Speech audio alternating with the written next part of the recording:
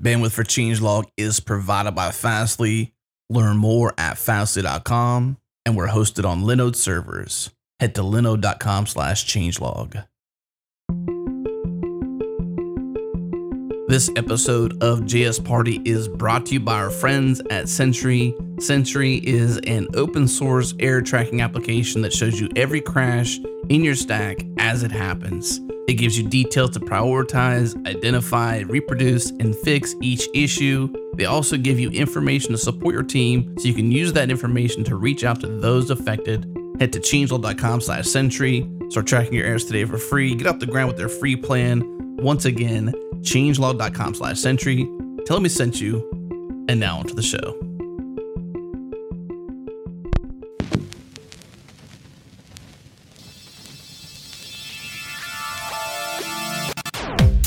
Welcome to JS Party, a weekly celebration of JavaScript and the web. Tune in live on Fridays at 3 p.m. US Eastern at changelog.com/live. Join the community and Slack with us in real time. Head to changelog.com/community. Follow us on Twitter. We're at JSPartyFM. And now on to the show.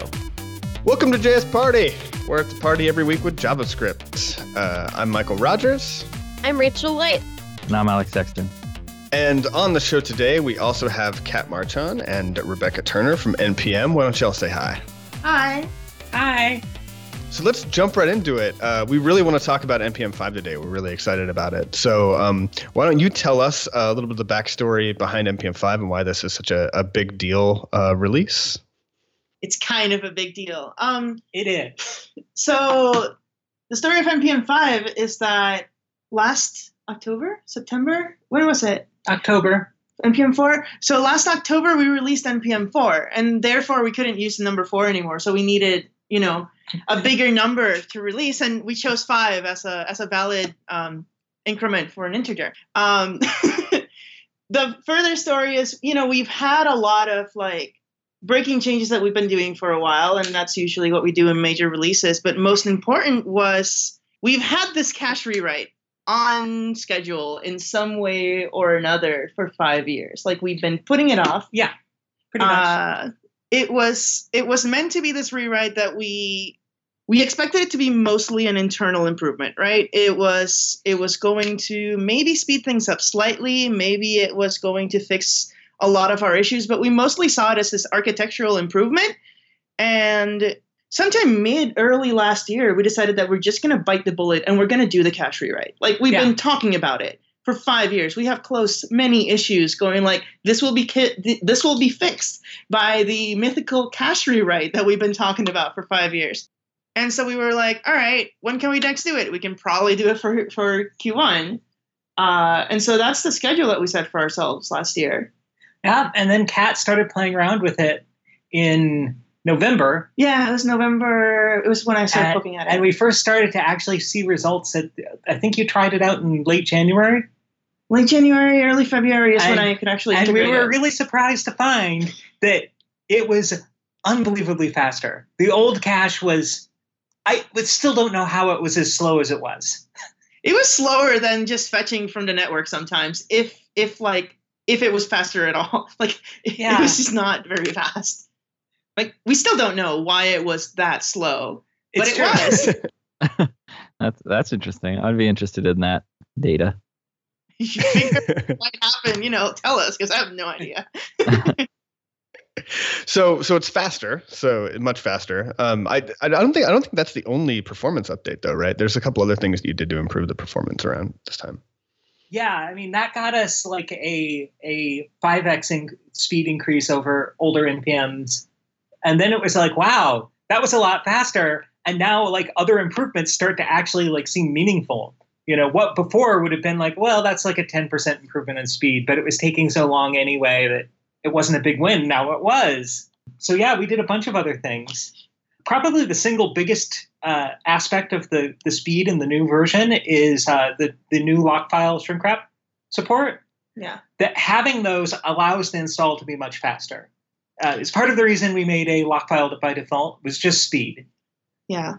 NPM 5 was the speed, and I'd say the second one was usability improvements that we did. Yeah. We were just all right, it's a major version. people care about usability. What can we do to make this tool like easier to use? And some insight here, like there's a reason that we didn't save by default for so many years, right? Like you have to understand that NPM was originally designed, intended for, and used as a library, like a node library developer's tool. It is almost ideal. It is practically ideal if you are a node developer writing libraries to publish on the NPM registry. That is what Isaac designed it for. It was designed for a very specific workflow. And NPM library authors are not the people who use NPM the most these days anymore, right? Like the registry is too big. Library authors were the majority of node developers in 2012. Mm-hmm. Not so much now. Now we're pretty much developers, right? So in that vein, one of the things I was excited to see was the Symlink stuff. So yes. Stripe, where I work, has a mono repo, and we definitely have some like jujitsu around like trying to move libraries that are in our thing into our dependencies, but have like dependencies still work among our sub dependencies all in the same repo. And the Symlink stuff seems to solve a bunch of that. Can you explain how that works? Or I guess I kind of did part of that, but sure. I enjoyed that. So what we did is we made it so that we've had this file specifier since NPM 2.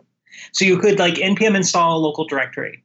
And it was added in at the very end of the NPM 2 development cycle, and it wasn't super well integrated into the rest of the NPM product. So like what went into the shrink wrap was never fully specified and has varied over time in various bad ways, because when it was originally put in, the fact that it even worked in shrink wraps was kind of an accident.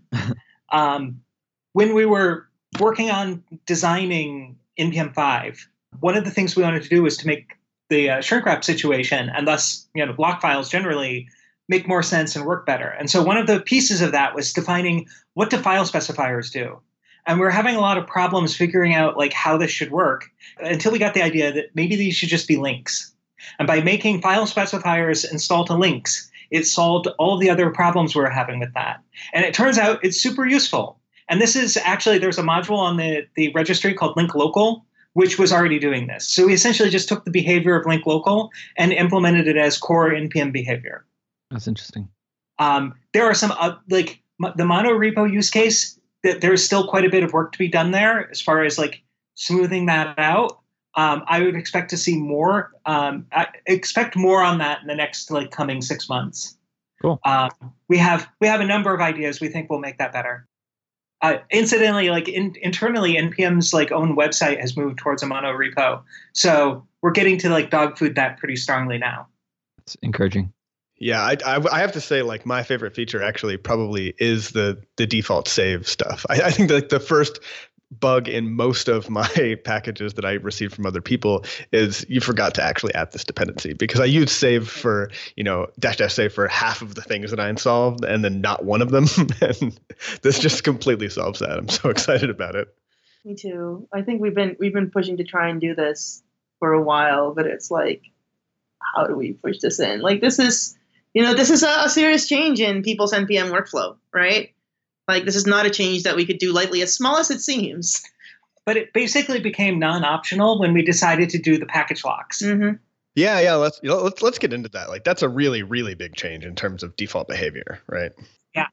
We're moving to optimize the default path for users as much as possible. Like, we are also like, we're trying to cut back on how much configuration you can do, and make things like configurations more binary seeming, rather than, so instead of saying like, oh, here's your cache min, here's your cache max, now you have 3 options. You have -- offline to force NPM to use offline or crash, prefer offline, which is essentially cache min 999999, and then prefer online, which forces the cache to check that everything is fresh.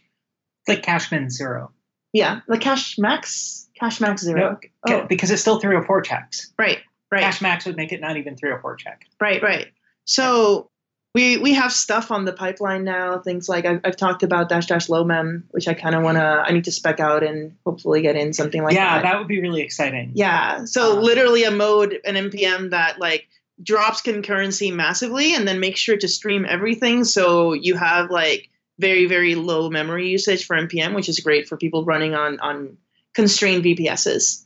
and embedded systems, which is a surprisingly common use case. Mm-hmm. That is interesting that the install would happen on the embedded system versus somewhere else and then just load it on. Right. But it's because they do, it's just because like that has been people's like development mode. Like they want to do their development on it. I imagine for like deploying it, they wouldn't do it that way, I would hope. But while they're working on it, they still have like the little, Raspberry Pi sitting next to their computer. Mm-hmm. Yeah. It's easier than having to do all the setup to do deployments to clients. I think one of the primary overarching stories behind a lot of this is most people do a thing and they do that thing and they're like, how come NPM doesn't do this? And I think no one's invoked the Yarn word yet, but I think a lot of what Yarn was, hey, there's this use case that if we take away all these other constraints that NPM has and all these other things that they have to do, then we can do this other thing very quickly and add some features. And it seems like a primary story of NPM is that there are a lot of different use cases, and continuing to support all those like has very unique challenges in places that people don't even consider. Yeah, I mean, NPM's the default, and that means that we have to support all these people, not just new people that are coming in, but 5-6 years of people who have old setups and don't want to have their cheese moved too much. Although we had a conversation yesterday, but maybe that's a bit of a weird metaphor at this point. But I think it's okay for NPM to make trade-offs that other things can't. Like, I don't think we're not going to sacrifice the user base that we have in order to primarily serve web developers. If we can serve both, then that's what we'll do. We'll optimize for like spreading out. Another aspect of NPM 5 is that it is probably our most significant step in a while towards breaking NPM down into significant chunks, with the intention of, like, the dream here is the platonic ideal, if you will, is to be able to take all the components that NPM uses right now, pick only the ones that you like and need, and then cook up your own package manager for your particular community. Like, and you'd be able to have all the work that you don't have to change, you won't have to rewrite. So we have several new packages that are meant to be used by the community more generically. We're talking about how the heck we yank out parts of the installers so that people can make decisions about how they install the tree. Like, a really good example of things that NPM isn't going to sacrifice is NPM as a very, I can see us sacrificing it maybe in like some distant future, but right now it is a very core tenet of NPM that we do not do dependency hell. Like, NPM is the package manager you use when you never, ever want to run into dependency hell. That's why we did the peer dependencies change. For those unfamiliar, dependency hell is when you have two packages have dependency on two incompatible versions of the same other package. And there's two ways to resolve that diamond. Either you install both versions of the package in nested dependencies, which is what NPM does, or you have some kind of conflict resolution mechanism where you can tell one package to use the wrong dependency, wrong according to Semver. So you will introduce a thing here where you are forced to choose what to break and how and hope that it works. NPM will probably refuse to do that for the foreseeable future. It's why we never integrated any kind of flat install like Bower would do. Like, we're just not going to do that. I don't see us doing that. No.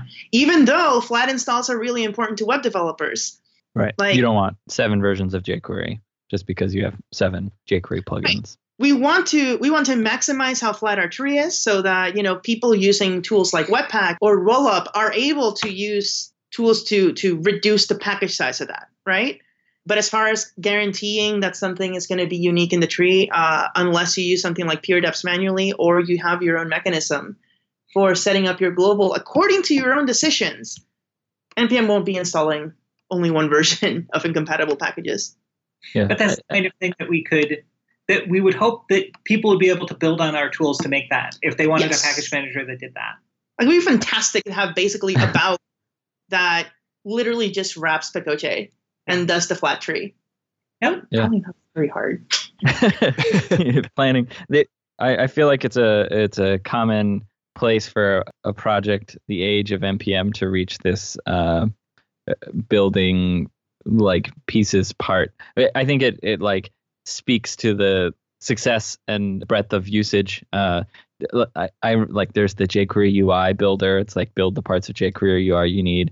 Modernizer as a builder, there's too many tests. Babel switched in at 5 or whatever in order to do all the like here's each individual transform versus one thing. So I feel like it's like once you reach some certain level of usage, there's no way you could possibly nicely give everyone everything they want in a single package. And so I think the idea of like offering the building blocks to doing an NPM like project and then you write the one thing that's different is nice and good. It's a good vision you have.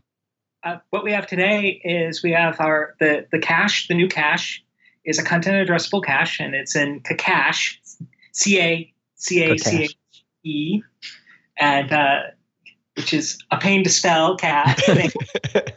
It's a Canadian cache, but it's super fast and it has a very nice API, and that's how all the NPM 5 cache access is built on that. And then there's Pacoche, which is we'll provide links. It's a manifest and tarball fetching library. Yes. Like it doesn't do it does all the resolution of identifiers and stuff like that identical to what NPM does, and in fact is what NPM uses now.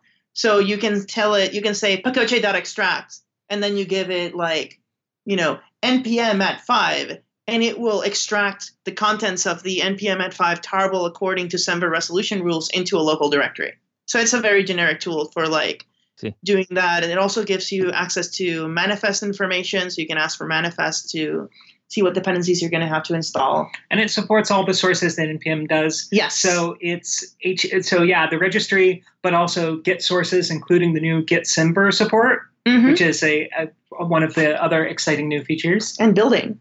Yes. Yeah, you can build Git deps now. If you have a prepare script and you npm I a Git dependency, we will install its step dependencies and run the install script to pretend that you're, basically simulate publishing to a registry. I see. You're cannibalizing NPM Enterprise. Sure, why not? I guess you'd have to have GitHub Enterprise to fully cannibalize. It is not fact, by the way. We have deps for every single Git dep. That is not something you want to do a lot. Yeah. So how does it differ from like tagging something in? Oh, I guess the resolution of the tag can like increase inversion is the difference. So before you used to be able to do a git dep and do like hash some tag version number. And so now you're saying that you can kind of do like a caret version number and it will like grab the correct Semver. Yep. It'll do that according to references. Awesome. That is nifty. So I want to go like a little bit higher level. So we talked earlier on this podcast about Yarn a little bit. And just for people that don't know, Yarn's an NPM alternative client that pulls from the NPM registry, but it sort of touts two main features. One was performance and one was kind of defaulting this lock file. So given that you've done a bunch of performance and lock file work, I wonder if you can kind of compare NPM 5 to Yarn just in terms of those two features. I mean, in terms of, lock files, we have a different, NPM always had a lock file, of course, in the form of a shrink wrap. And so we didn't feel like we should, reinvent the wheel there. So we just reused that for the new NPM 5 package lock.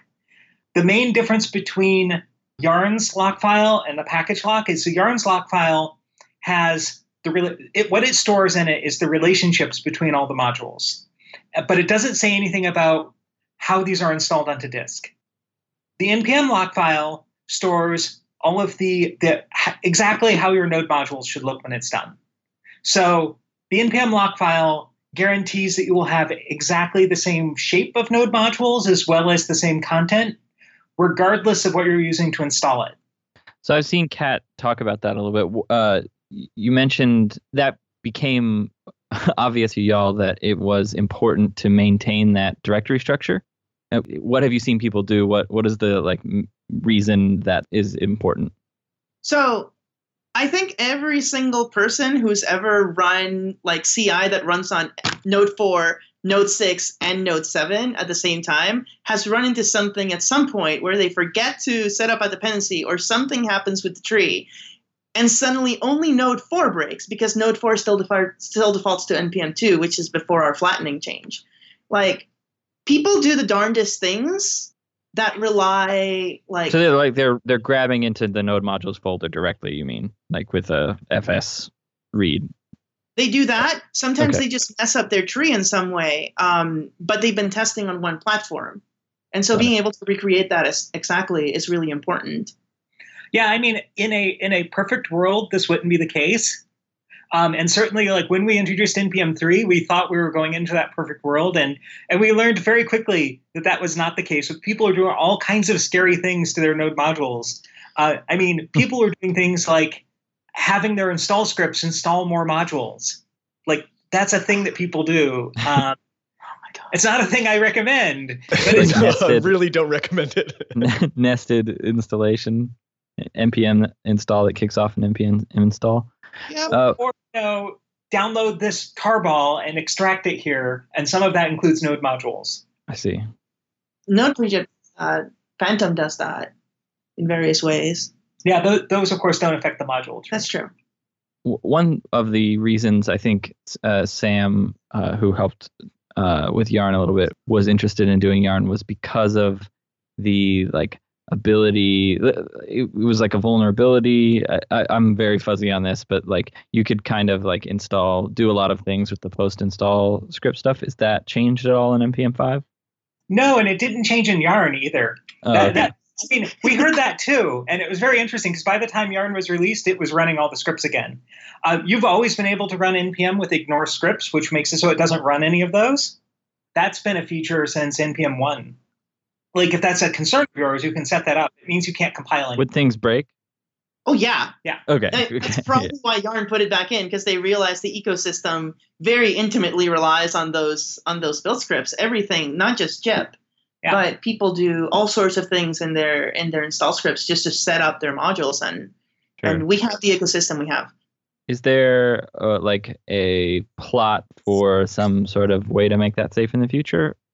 I mean, you're running someone else's code on your computer. Yeah. I mean, you're doing that when you put the module in there, right? Your program's going to require that module, and it could do anything. Yeah. So there is no way to make that safe. There is no such thing as a code library that makes that safe, unless you're explicitly manually vetting every module that comes through. And even then, there are always bugs. Yeah. There are services that provide this kind of security. That's why we have NSP. That's why we have Lift Security. That's why we have SNIC. Is that how you pronounce it? SNIC. You can also, you're empowered to do if you're really paranoid about the stuff, aside from reviewing them, you can also run them in jails or VMs to make sure that nothing escapes. Right. But that is kind of what you have to do, and this is something that affects pretty much every package manager in existence. Pretty much. I mean, everyone that isn't that doesn't essentially have an editorial board accepting packages. So OS package managers tend to have that. If you want to get something into Debian, people are going to look at it before you put it in. Yeah. Right. But if you want to publish something to PyPy or Ruby Gems or the CPAN, no one's going to look at that. That code is not vetted. There is no approval process. So it can have anything. Now the registry is. We do have some stuff in the pipeline, which I actually don't know if I can talk about, because that's registry stuff, and that's not my circus, not my monkeys. But we do have stuff to prevent the infamous worms that people are worried about. So at least automated self-publishing worms will be mitigated. So they might rimraff your root directory, but it'll only be your root directory, and that's great. I think that might be the thing that I was thinking of specifically. I mean, there's something to be said, if you're only using it as a front end tool, maybe you're not actually executing any of the code. In which case, there could be a world where there's no scripts that run, and you could still. I don't know. Not super important. That is an interesting part of this that I think people don't think about a ton, but there's not. I didn't know any good solutions other than throw everything in a container. So that seems to be. It's something that we semi-regularly revisit to see if there's anything new that we could do, but it's something that we've known about and tried to deal with since the early days. There's issues about this going back a long time, and it's just well, what do? You can break the ecosystem, but we don't want to break the ecosystem. we don't want to get rid of scripts altogether because people find them useful. They keep asking for more. For more scripts, and I'm like, can you stop? So we're coming up on the end of the segment here, but we've talked a ton about all the reasons why you should be installing NPM 5 right now today, because it's awesome. Is there anybody that needs to worry about installing NPM 5? Any kind of breaks that people might be reliant on out there that you would say, hold off for a second, or is it just everybody should go get it today? It's still on App Next, so everybody should not get it today because it's a pre-release. There are known issues. We are tracking those and fixing those as fast as we can, because now that, as we said, we have a lot of users. We have a lot of very creative users who really do their own artisanal, bespoke module setups and installations. So we're finding all that out now as people start using it. We'll have NPM in at latest on Tuesday. That's the plan. Yep. As with any major release of a tool this core, I would say that you try it, you see how it works for your setup. It might work very well for your setup, or there might be things that still need updating. If there are things that still need updating, let us know. We'll get to that. But this is just something that applies to pretty much any software that goes through a major. Yeah, I mean, as far release. as things that we intentionally broke. Like the breaking changes of NPM 5. Most of those are things like the save by default and the lock file, and the fact that output is no longer 5 miles long. I like that one. That one's nice. We have a little summary now. Yeah, apart from people relying on things that they really shouldn't have been relying on, like very specific parts of the output, there's not a lot that will change for, especially not for consumers of packages. Right. Like a lot of this is mostly on the developer end. If you currently have a shrink wrap, do you need to generate a new shrink wrap with 5? No, we will probably, in the case of most shrink wraps, I don't know if like all shrink wraps in existence, but we will update that on run. A thing to notice that npm shrink wrap and package-lock.json are the same format. The main difference is that npm shrink wrap is publishable and package lock is not. So shrink wrap is meant for things that like you really absolutely need to guarantee an exact tree, for people who install your package. So we automatically read that, we'll use it, and then we'll write it back out in the new format. And the thing to notice, if you keep it called npm shrink wrap, older versions of npm down to like npm at 2 will be able to install it. Not npm at 1 because of scope packages, but like all the way down to 2, you should be able to get identical trees pretty much. Awesome. That's cool. Yeah. Yeah. Thanks for coming on. This has been fantastic.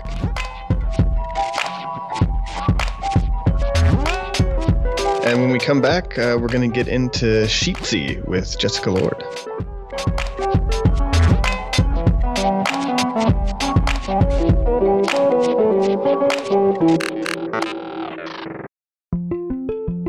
This episode of JS Party is brought to you by Hired. Hired matches outstanding people with the world's most innovative companies. At Hired, your dream job is waiting to apply to you. Instead of endlessly applying to companies hoping for the best, Hired puts you in control of when and how you connect with interesting opportunities. The best part is Hired is completely free to you. It won't cost you anything. In fact, they pay you to get hired. Head to hired.com/JSParty. Don't Google it. This URL is the only way to double the hiring bonus to $600. Once again, hired.com/JSParty. And now back to the show.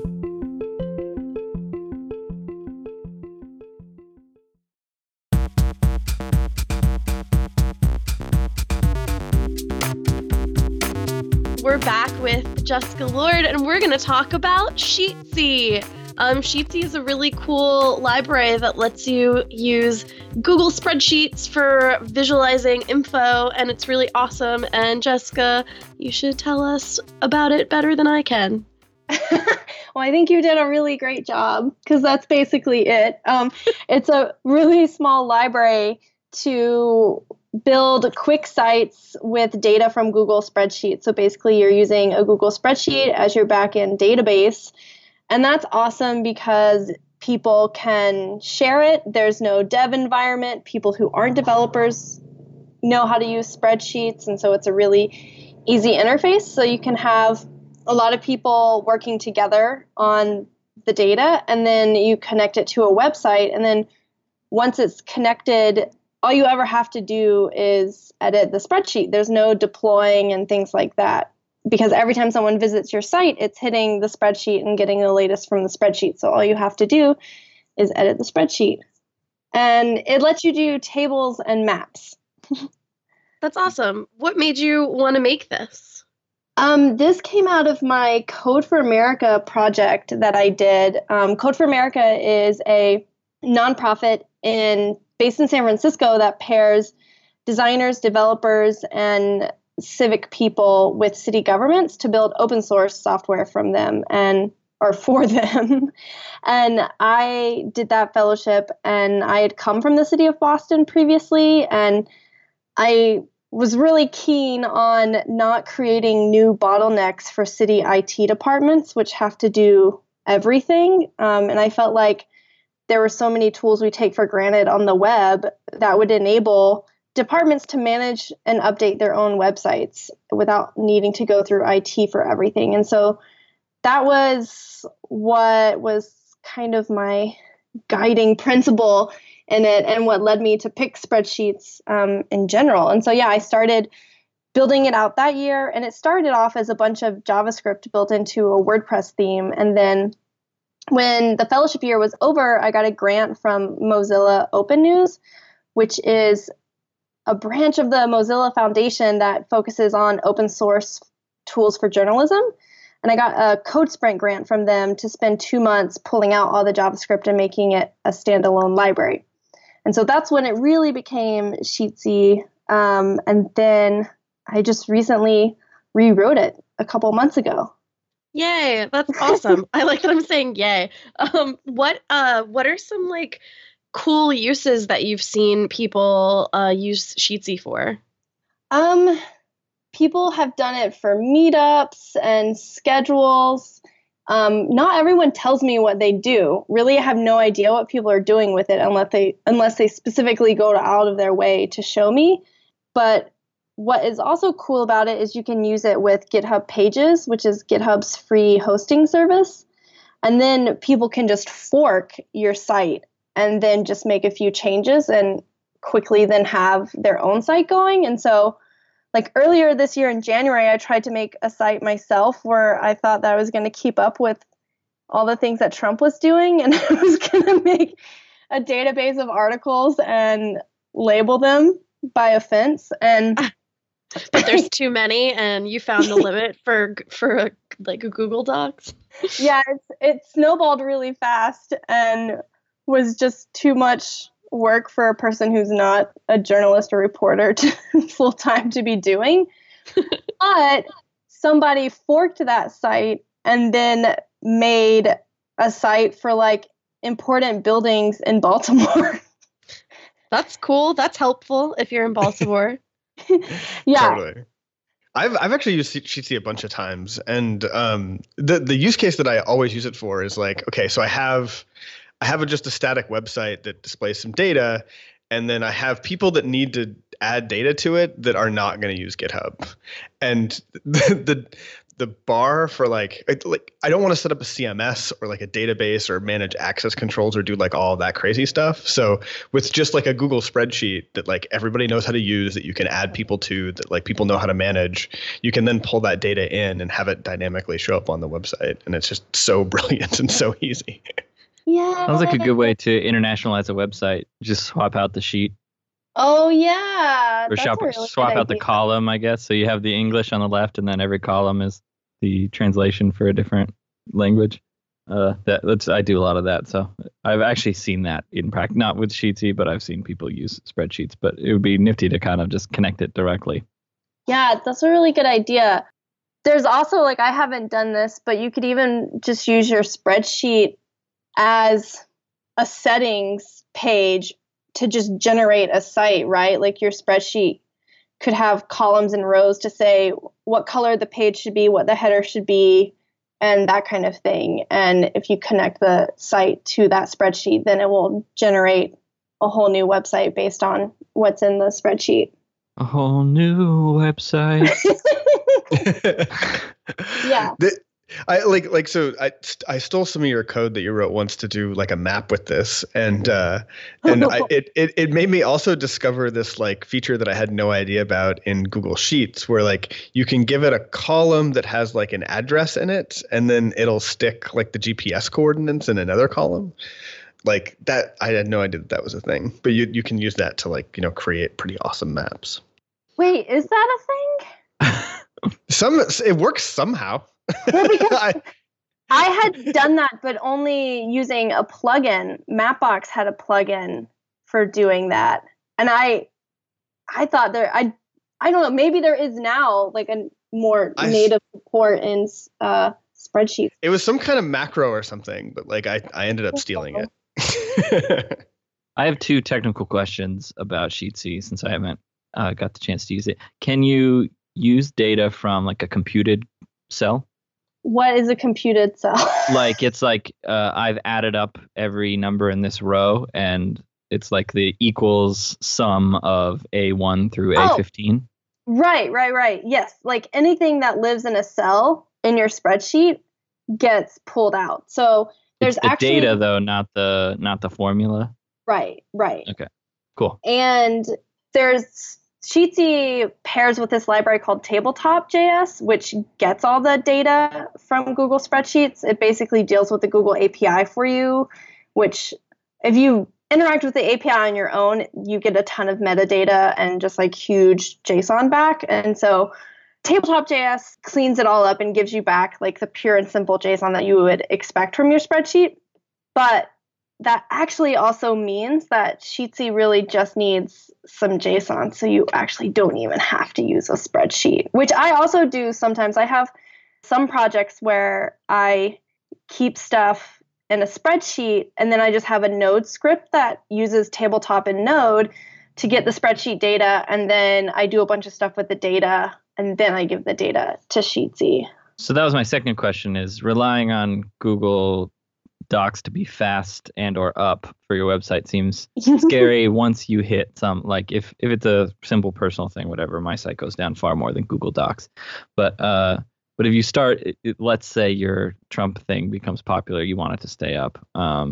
So it seems like you could then later on build that intermediary thing where like it doesn't directly connect to the doc, but you can generate the JSON from the doc at any point and like push an update, which seems cool. Yeah, so originally I wanted Sheetsee to be this really low barrier to entry thing. And, it's like, it doesn't take long to think like, oh, what happens when Google goes down? Because I have seen that happen. I remember specifically actually after the Boston Marathon bombing, people were putting addresses in a spreadsheet and it totally went down. It was too much traffic. But of course, then once you add servers into the equation, it's no longer this beginner-friendly thing. But it's kind of beautiful in the sense that like you can start with the completely easy thing, and then once you hit the scale problem, it's the same amount of work as doing it up front. So it's kind of like this nice side effect of accidentally using Tabletop to I don't know. It's I think it's set up nicely. Yeah, but now that there's glitch.com, the greatest new website, I have a sheetsee.glitch.me, and that is that is a Sheetsee template that includes server backup because you get a free node server with every glitch project you do. And so glitch actually, for me, was the way that took, oh my gosh, how do I get people a server easily problem, and actually made it easy. So if you remix this glitch site, you get a blank Sheetsee setup, and it writes the data to the server, and then if it can't go to Google and if it can't get your spreadsheet, then it will just use what was last saved. What's the likelihood of it being able to sync with like Pouch on the client to where you can kind of sync data locally, go offline? Is there anybody who's hooked any of that up? I don't know of anybody who has, but it should be totally possible. Yeah, it seems like all in line with that Yeah, I also have another glitch that, because one thing that was annoying is if you just wanted JSON from your spreadsheet, it wasn't super easy to get. And basically you would have to just set up a little node thing with tabletop and fetch your spreadsheet. But that was, I don't know, I love spreadsheets. So it was an annoying thing that I kept having to do. So I made another glitch that is sheetsee.glitch.me that you can just pass your spreadsheet key into, and it creates like a single API endpoint and returns your JSON to you. Oh, that's really nice. That is. I think also, I think like even, I don't think that you would need Pouch to cache this because you could just use a service worker to cache these simple requests, right? Like that would be even easier. It would need to cache, like, I don't know, syncing data versus caching requests are kind of two separate things. Oh, yeah. Okay. I see what you're saying. Yeah. I'm playing with demos right now. I'm sorry. Playing with Sheetsee demos in the background. Is there anything else that you would like to add to Sheetsee that it doesn't have right now? Ooh. Let's see. Well, one thing actually is not specifically with Sheetsee, but with Tabletop. Tabletop doesn't handle any errors that you get back from Google Spreadsheet. When would you ever get an error? That seems so unlikely. If you pass in the wrong spreadsheet key, for instance. It just gives you someone else's spreadsheet, no problem. No, it just fails, and it fails in a weird way, and so you kind of have to deal with it yourself. I mean, as long as no one ever makes any errors, it seems fine. Yeah. Definitely. Right. Don't mess up. Just be perfect the first time and you shouldn't have any problems whatsoever. Yeah. One of the things that I love about this is like, I feel like all JavaScript tooling that I've used in the last like 2 or 3 years has been a giant compile chain and integrates into a giant compile chain. And this is like, back in the days where you could just like insert an script include and then do stuff in the body. It's like, there's actually cases where this is just so much simpler. Yeah. Actually, that somewhat reminded me of the first web development I ever did was members.aol.com. I built a dirt bike website. I literally still have never ridden a dirt bike to this day, but my first website was all about dirt bikes because my friend who taught me how to use members.aol.com had a dirt bike website, and I just copied the crap out of it. So that whole story is the next website I built was for my little sister's soccer team. My dad paid me like $5 a month to. It was a trick, I think. I was like, I'm going to get money from my dad. And he was like, I'm going to trick my son into learning web development and statistics. And so I had to go to all of my sister's soccer games and keep stats on all the goals and assists and all those types of things. And I kept it in a spreadsheet on my computer. And then I would have to like go calculate everybody's stats, and then I would update a website with all their different stats on it. And I remember very specifically not knowing what a database was, and I was like, there's got to be a way for me to not have to just write HTML tables by hand and like generate this based on my spreadsheets. And I remember very specifically searching in Alta Vista and saying like way to get information from a computer spreadsheet and put into in like I never found it. I ended up running I swear this is true Macromedia it's like CF Cold Fusion on my local computer, like thinking that would solve the issue somehow, and then it didn't like work once I deployed the site. It was a nightmare, and if someone would have just had this when I was 10, that would have been really useful. So thanks a lot. Sorry. I don't know if Google Docs existed when you were 10. There. So.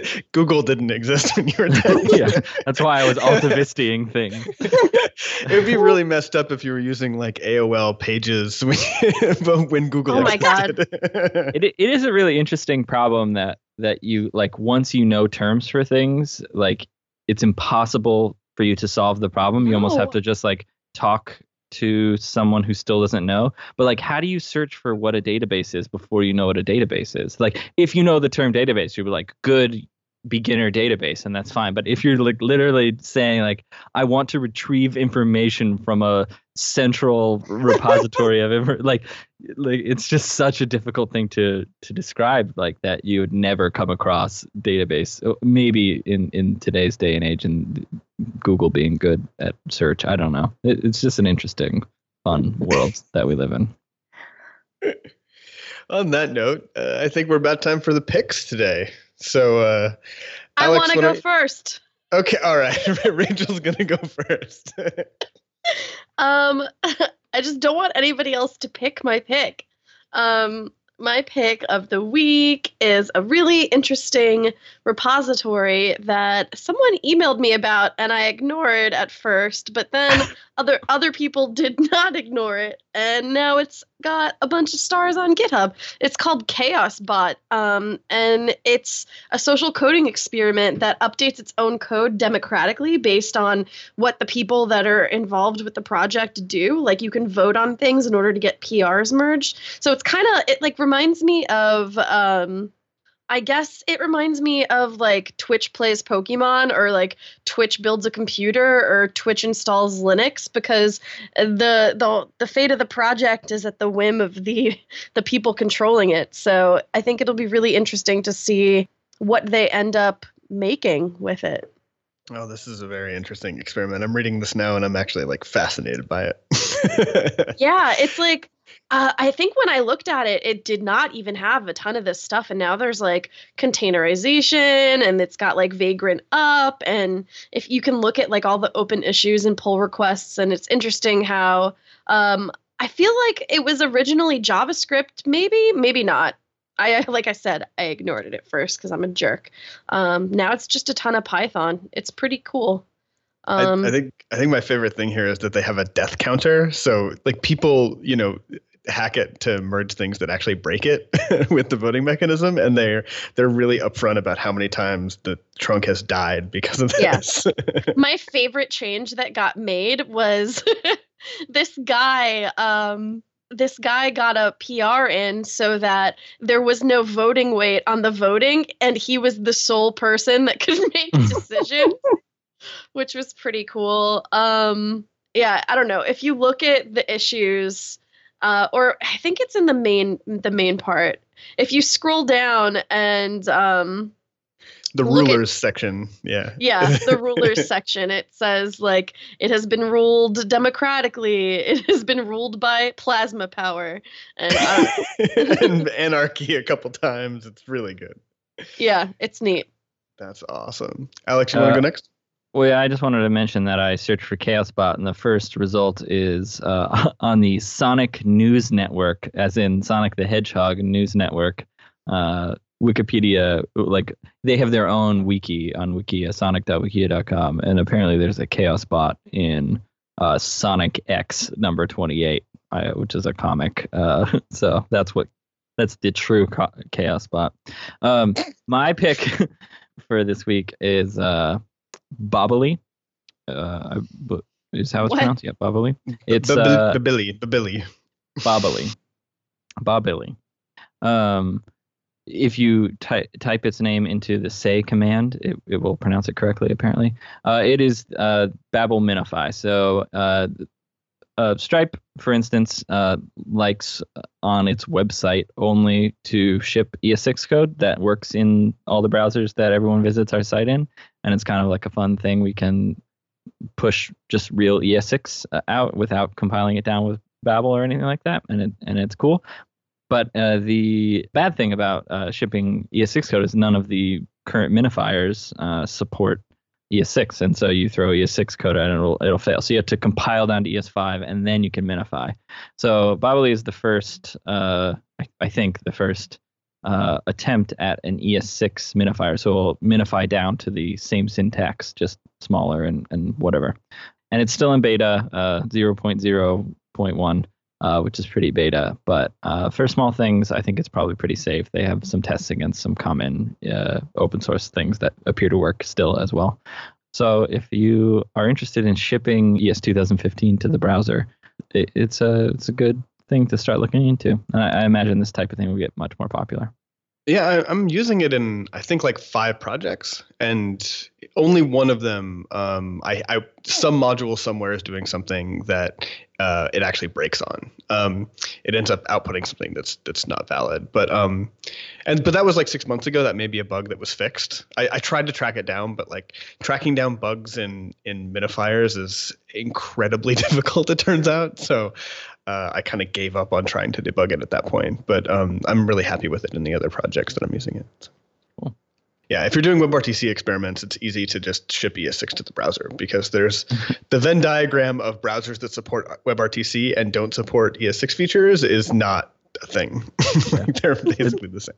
That's decently true of the like animations and CSS that's written for a lot of the Stripe sites. So it's mostly the thinking is you already have a broken experience. So.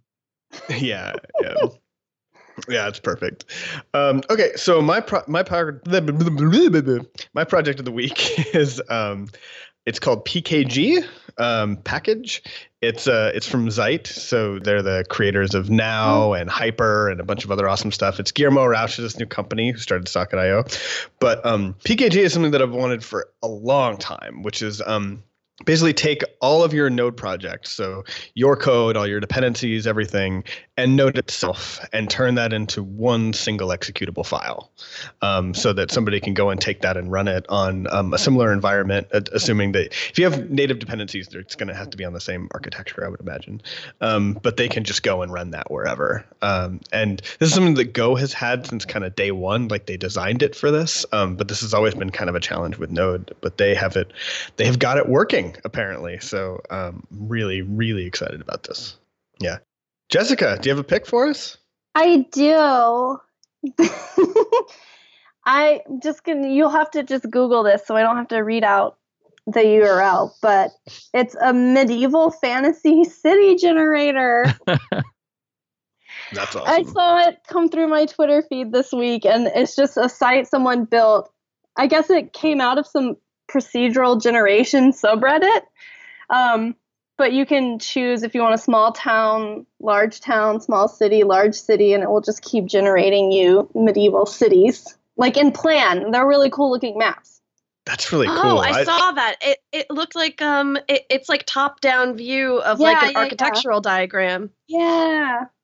I actually. Oh wow. I have the URL for this. If you give me 1 second, I'll post it. Is it at what tobu.itch? Is that it? Yeah. Okay, we'll have the link in the show notes for sure. Adam Stakoviak just found the link to it and put it in the chat, in the live chat. So. Oh, well, Never mind. If you look at the live chat, you can pull it up. It's really cool. Yeah, this is really, really cool. Wow, and it even has like labels over stuff. That's so cool. Okay, that's awesome. All right, and that's our show for today. Thanks everybody for tuning in. Sorry we were a little bit late on the live broadcast, but that's cool. For everybody, for the majority of people listening to this at home, you probably don't care. Thanks for tuning in. That's all for today. We're out. Thanks, Jessica, for coming on. We really appreciated it. Thanks for having me. And thanks to NPM. Bye, everybody. Bye. I wish I had understood math. Don't put that on the soundboard. All right, thank you for tuning in to JS Party this week. Thanks also to our sponsors, Sentry and Hired. Also, thanks to Fastly, our bandwidth partner. Head to fastly.com to learn more. We host everything we do on Linode servers. Head to linode.com/changelog. Check them out, support the show. JS Party is hosted by Mikeal Rogers, Alex Sexton, and Rachel White. This show is produced by myself, Adam Stakoviak, and edited by Jonathan Youngblood. And the awesome music you've been hearing is produced by the mysterious Breakmaster Cylinder. We do this show live every Friday at 3 p.m. U.S. Eastern, noon Pacific. So join us at changelog.com/live. Slack with us in real time. Head to changelog.com/community and head to the JS Party channel in Slack. We'll see you again next week. Thanks for listening.